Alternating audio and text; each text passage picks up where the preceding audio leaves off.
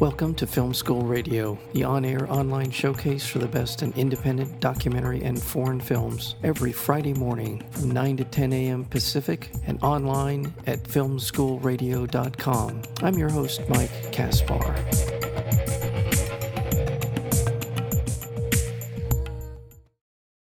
Area 51, Flying Saucers from Another World, and the program to create a fierce technology.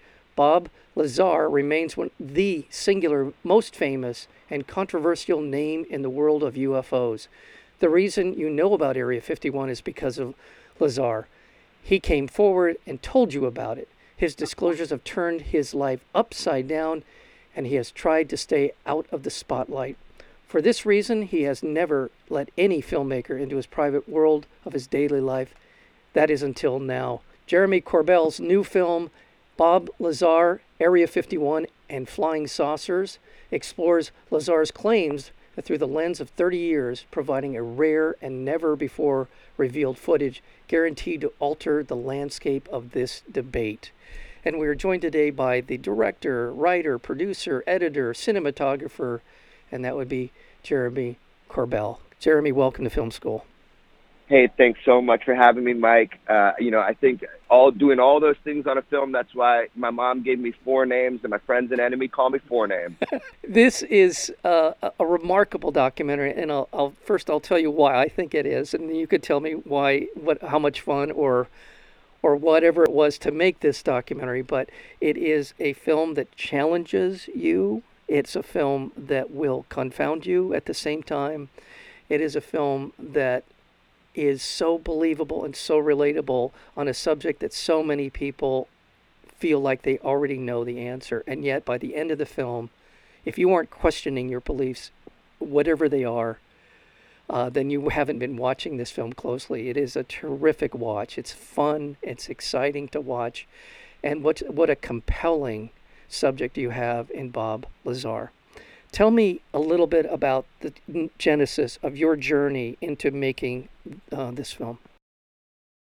Right. So, this film is about flying saucers. It is about an alien propulsion system. In 1989, a man named Bob Lazar came forward first in silhouette on the news with world-renowned investigative reporter and my mentor in journalism, George Knapp, and he told a story. And the story he told is of the United States military hiring him to attempt and reverse engineer an alien propulsion system, a non-reactionary propulsion system, a field propulsion system, in fact, a gravity wave amplification propulsion system. And that they're holding nine flying saucers, flying discs, at a secret base just south of Area 51, Groom Lake, at a place called Papoose Lake, which nobody had heard of in 1989. His face and identity was then revealed to the public about 9 months after that, and that was it. That lit a fuse.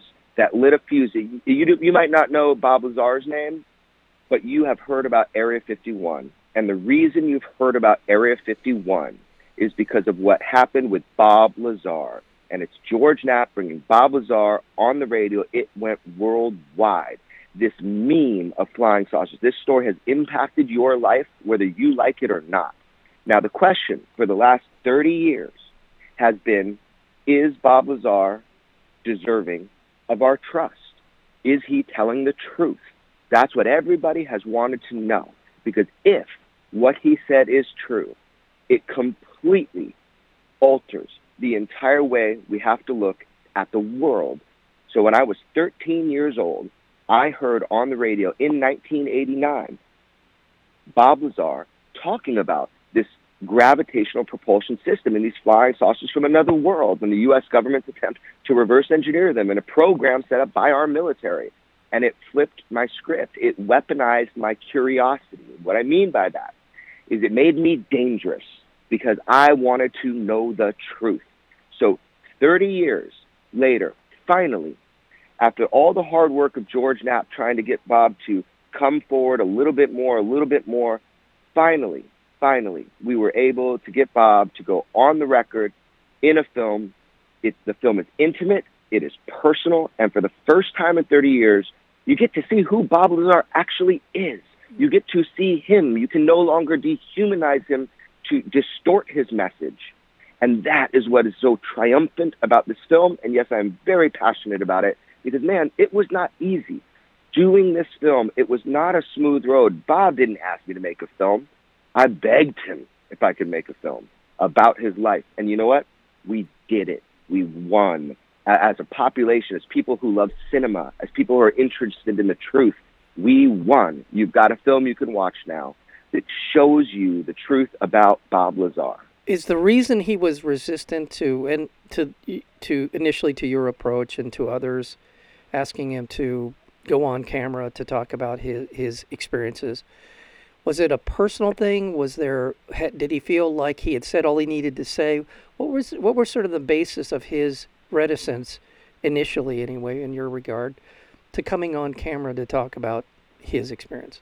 Yeah, look, he's no shrinking violet. I'm not going to pretend like he can't stand up for himself or he did it over 30 years. He did with George Knapp. He went on camera a bunch of times, to say, yes, that's true. I told the story and it's true. But how many times can he say that and people not really get it or understand it, or they make up stuff about him? So really what it was, why he decided to let me in to his inner sanctum of friends, to let me interview everybody that was off limits for 30 years, like his mom and his best friend who knew him before he was Bob the UFO guy, that knew him before he was ever involved in any of this. Multiple of those friends.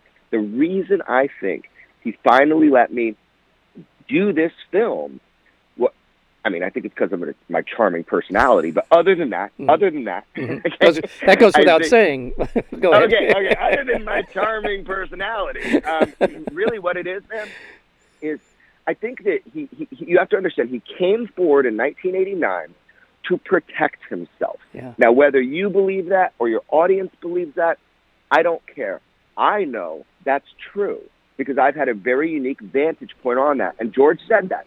He is the most reluctant UFO messiah on the planet. He doesn't like to talk about it. It's done horrible things to his life. He feels like he told you his story 30 years ago, and he feels like he tried to prove his story, but his reason was not to prove anything to you. His reason was to save his own hide, and guess what?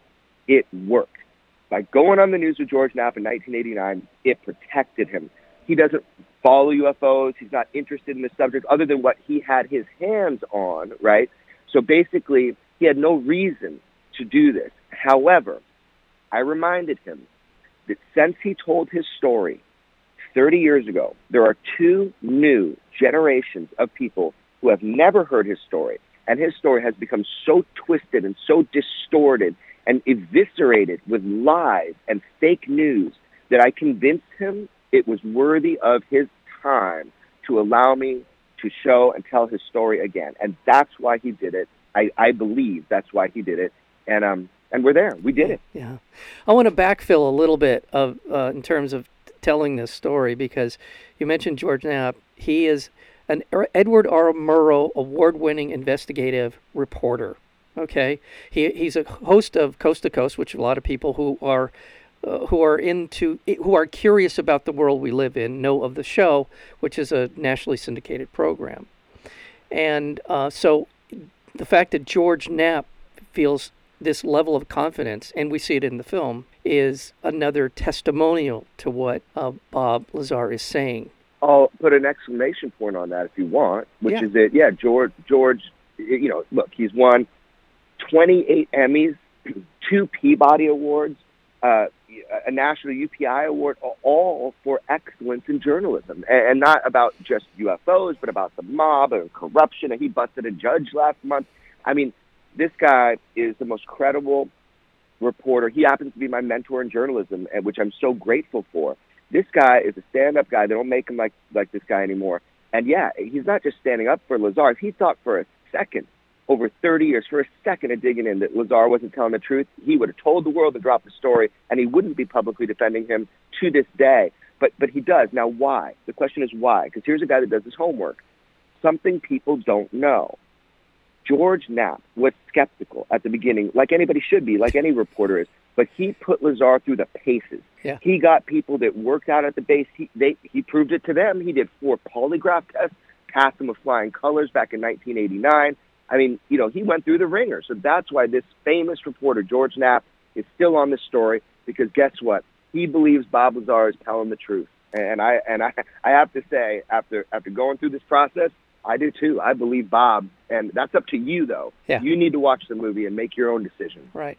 Well, in addition to that, there were the government that he worked for, our government that he worked for, Bob did, which denied that he ever worked for them, and yet George went out and found evidence contrary to that in fact he was on a phone list. There's a number of different elements that support all of the things that Bob claimed, at least in terms of his working there and his time with the government.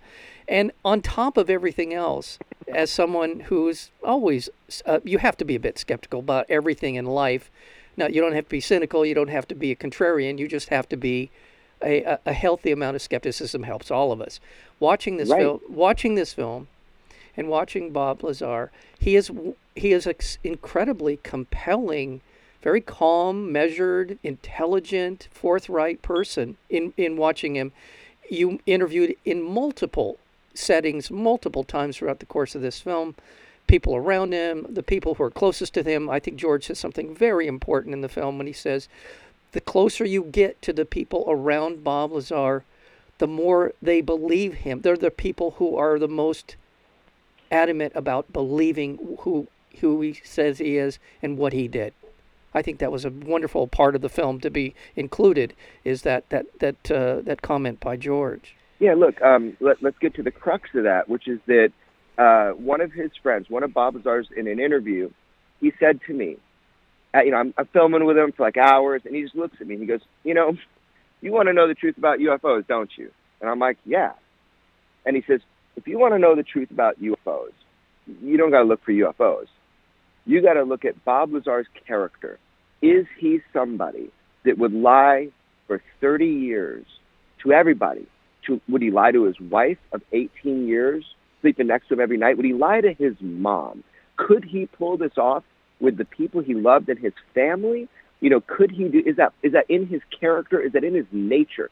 So he says, if you want to know the truth about UFOs, you just got to learn the truth about Bob Lazar. Well, and then you'll make your own decision. Right. And would he lie and about not going to, in order to not go to jail?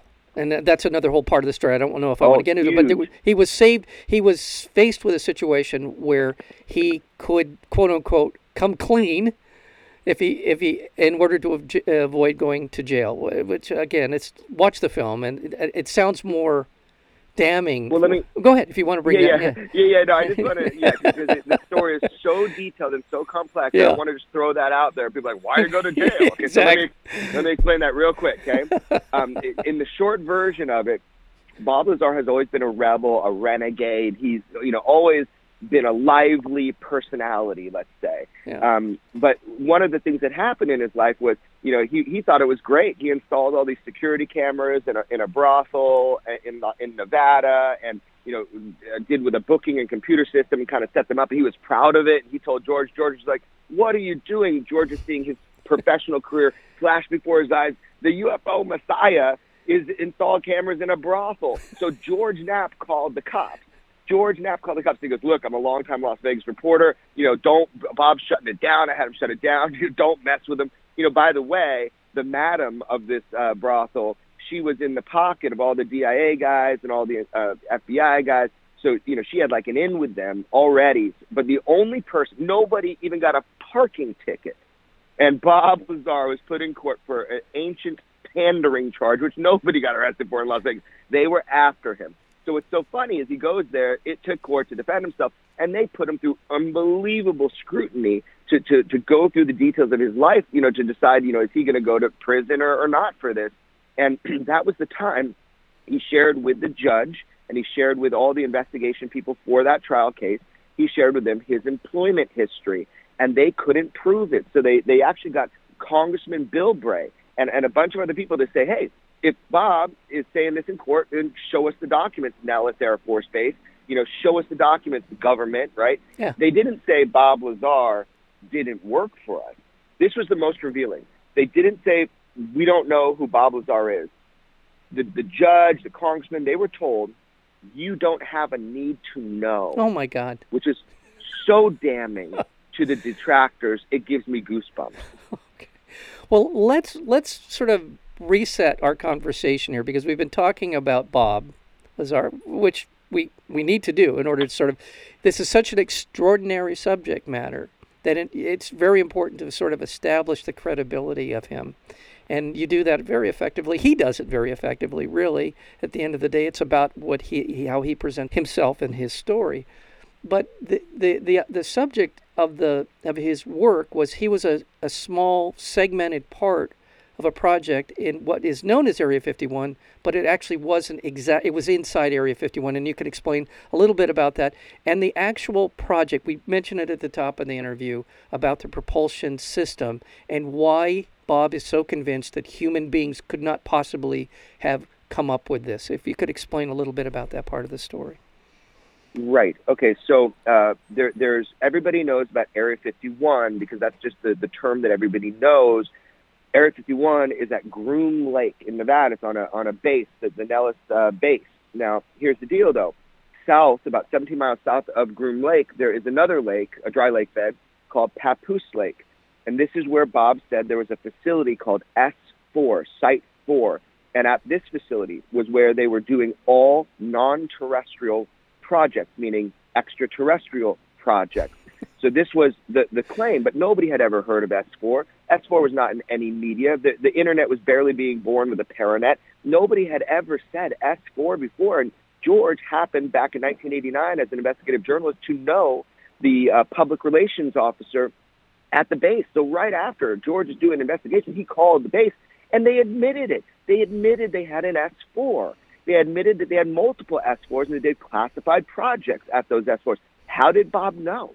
So this is the story of Bob Lazar, right? That there's this base, and they were back engineering alien spacecraft. But let me also tell you this, which is that he knows for sure that it wasn't our government. In fact, the first time he saw a flying saucer, the one he was going to be working on, he touched it with his hand, and he thought, oh, these idiots, these morons. Everybody thought that the UFOs were from somewhere else. They're ours. We make them. He was like laughing inside. Well, he stopped laughing on two occasions. One is when they showed him how the technology worked, how the reactor, the antimatter reactor, how it worked with the gravity wave amplification devices.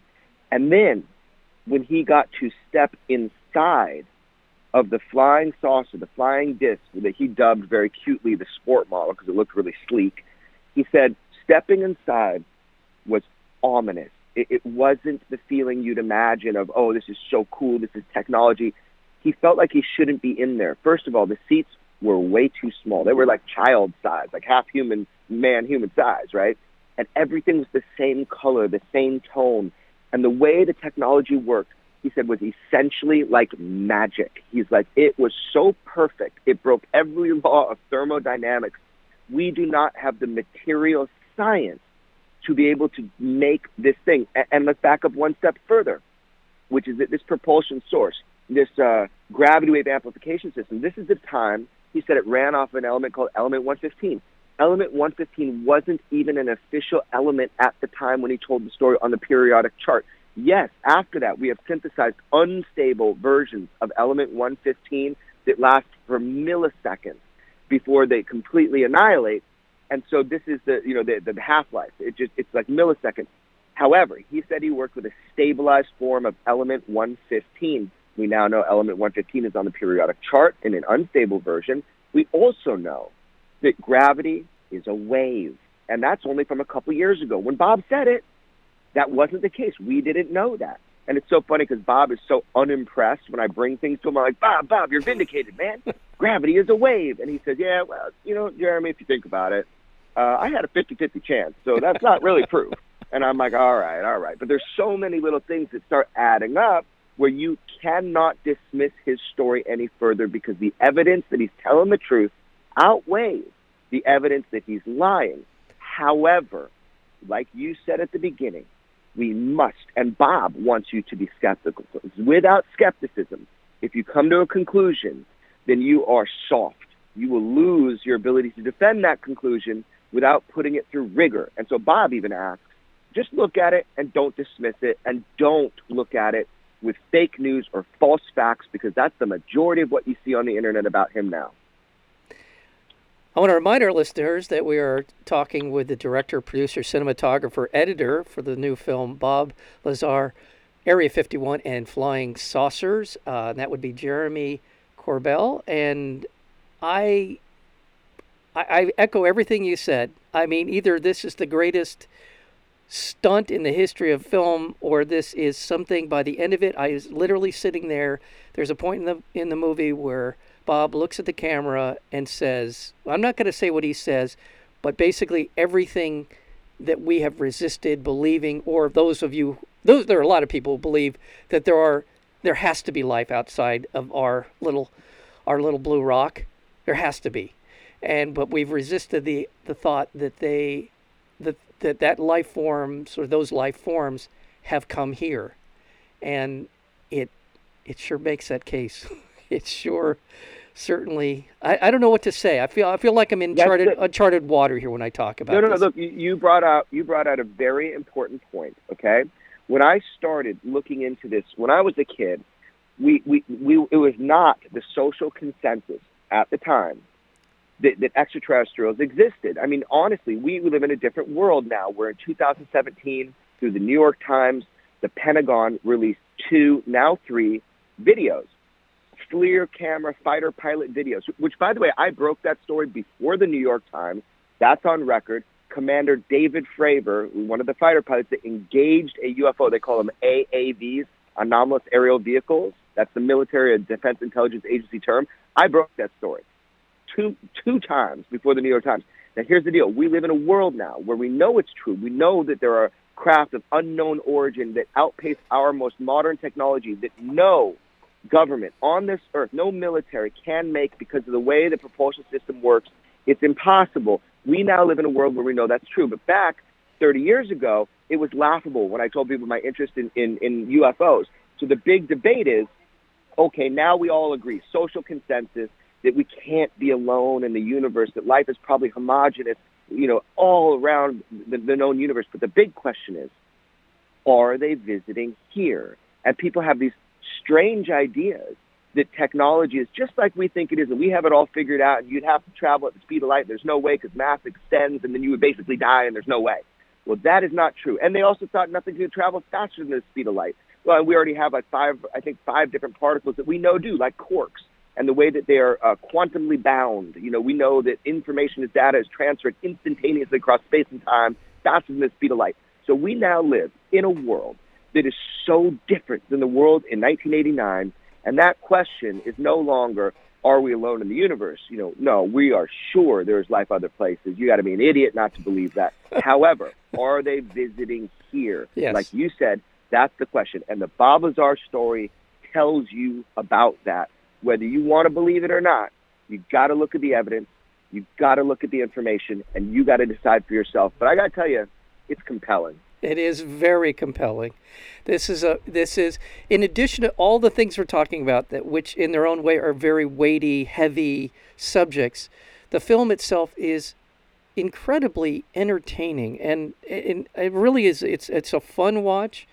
And I think a lot of this for me watching it, with the sort of the entertainment part of it was that there's always this little thing on your shoulder saying, "Oh, come on."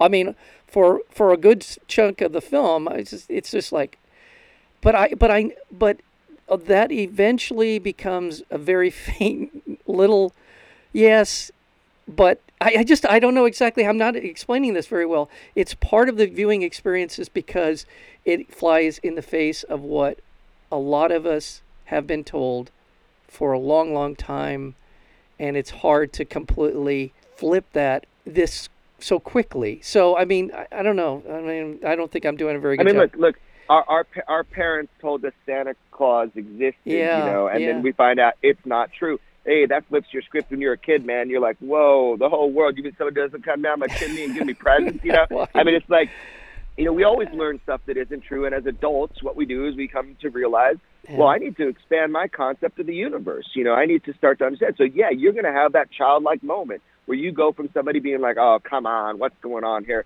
And, the film speaks for itself. Yes, I it mean, does. you might be challenged. Your belief, your faith, even your religion, everything might be challenged by the possibility, the fearsome possibility that Bob Lazar could be telling it like it is. He could be telling the absolute truth. Yeah. I want to, in the last couple of minutes, I do want to talk to you a little bit about, and I think this is what I was referring to when I say it's an entertaining watch, is because you do a lot of very creative and clever things, a lot of jump cuts, a lot of interesting kind of video cues in the film, a lot of things you did that I thought were terrific, just on a filmmaking level. It keeps the film moving along. It keeps you visually stimulated as well as intellectually curious about what's going on in his story and in the world we live in. And I just want to say that it's a really fun part of the film. It's just a fun watch on that level, just as a film and a filmmaker level. Thank you so much, because look, man, if the film doesn't capture you, if it in fact doesn't weaponize your curiosity like it did me, where you stop becoming a passive observer and consumer of information and data on this subject, and if it doesn't make you so damn interested that you need to become an active participant in deciding for yourself about the truth about UFOs, and I haven't done my job. And as you know, we talked about, I make films in the auteur style. Like I every frame, every single cut, I try to make it so that the viewer is engaged and can't close their eyes or go take a leak during the movie, that they have to stay watching it, or you feel like you're going to miss something, which is true. It's so full packed of new information, new evidence, and it is a data poor perspective, to say, to dismiss it, because you just haven't seen all the evidence yet. So yeah, that's what's up, man. Well, Jeremy, let me ask you then sort of an open-ended question, and I'm not sure that there is an answer to this, but I'll ask you anyway. What now? Where do we take in terms of what the film is about and sort of the revelations in the film? What now? Where do we go from here? What do we is there a citizen action, or is it just something that the people who are running our country and in some ways running the world, where do we go from here? What does this mean? That question is giving me goosebumps, and I'm going to tell you why, because this is the first time I've been asked that question. Because look, I'm talking to you immediately after the world premiere of my film, packed out theater at the Ace in downtown LA, over 1,600 people. Mickey Rourke narrates the film. This is a coup. This is a movie coup about UFOs, man. And so, what now? What do we do with this information? We'll watch the film so you know what we're talking about. And then I'll say this. For 30 years, Bob Lazar's critics have been holding the mic, and they've been screaming in it, unchallenged, other than George Knapp, unchallenged, right? Well, last night, December 3rd, downtown Los Angeles, for the world premiere, we took the mic back. And we're not letting go of this mic until people hear the real story of Bob Lazar. What do you do now, other than watch the film? What you do is you go to my website, extraordinarybeliefs.com, and you email me. You email me your story. You tell me so I can learn more, and so then I can amplify your story if I find it to be credible. That's what you do. We keep putting this information out, and we shake the trees, and we shake them hard. Yeah, because when I was growing up, I'm a little older than you are, Jeremy, and this is a challenge to our political system. We've always, I think, human beings have always operated since the dawn of civilization on the idea that we are the center of the universe. This is an affront in some. It could be seen as an affront to religion. It could be seen as an affront to political order, in the sense that we are. If this is all true, or if this is, we're not alone. So do we? Look, man, do we wait for some other form of contact? How do we? This is what was always, again, and Bob says it in the film. Was when I was growing up. This would have been the biggest story in the history of mankind. Yeah, look, man, never wait. Never wait. Waiting is for food service. It's not for truth and UFOs. Never wait, man. Okay, so look, what we do is what we can do. Every single person that watches this movie, which will be in the dozens, if not hundreds of millions by the time this movie does its run, every single one of those people around the world has a voice, and you have an opportunity to learn the truth for yourself. As they say, the truth is out there. The truth is out there, and it requires you to participate and decide for yourself. So what you do is you watch it, you start developing your ideas, you start communicating, and you start contributing in whatever form you can. Let it be a podcast, let it be a radio show, let it be films, let it be books, let it be talking at the dinner table for Thanksgiving. You bring this up, you talk about it, you discuss it, and that's what real movies do. Yeah. Real movies don't end when the credits are over. Real movies are about the conversations that occur after for generations. And if we can achieve that with this movie where people talk about it, then we have won. And think about it. The directors that I personally admire, some are obscure, but I mean, David Lynch, Kenneth Anger, Alejandro Jodorowsky, oh my gosh, these films, they have become part of the zeitgeist of human consciousness on this planet. They make you think, they make you move. And I hope in a small way, as a growing filmmaker, as somebody, I am the least authoritative filmmaker on the planet. I am the last person that should be, being able to pull off a coup of making a film like this. But if I can, standing on the shoulders of giants, as they say, make a piece of cinema that makes you curious, then that's it. That's what has to happen. Yeah. That's what you do. That's where we go. Amen, brother. Well, I know if I know only one thing about life, and that is I don't know very much. And I'm always interested in finding out more. And that should be the guiding principle for anyone who wants to see Bob Lazar, Area 51, and Flying Saucers. You and me both, Mike. We all need to learn as much as we can. We got such a short amount of time on this earth, and it is exciting, man. So listen, let's do this together. Let's break the internet.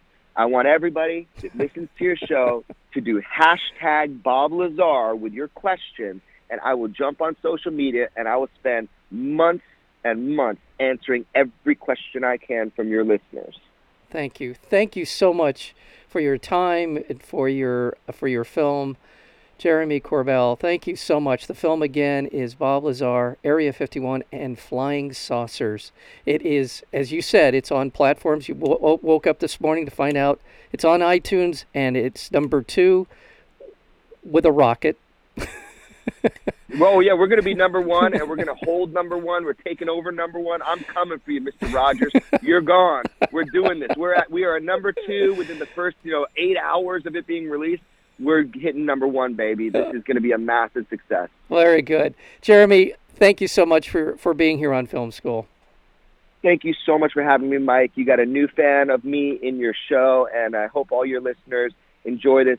Go to extraordinarybeliefs.com to learn more. Thank you.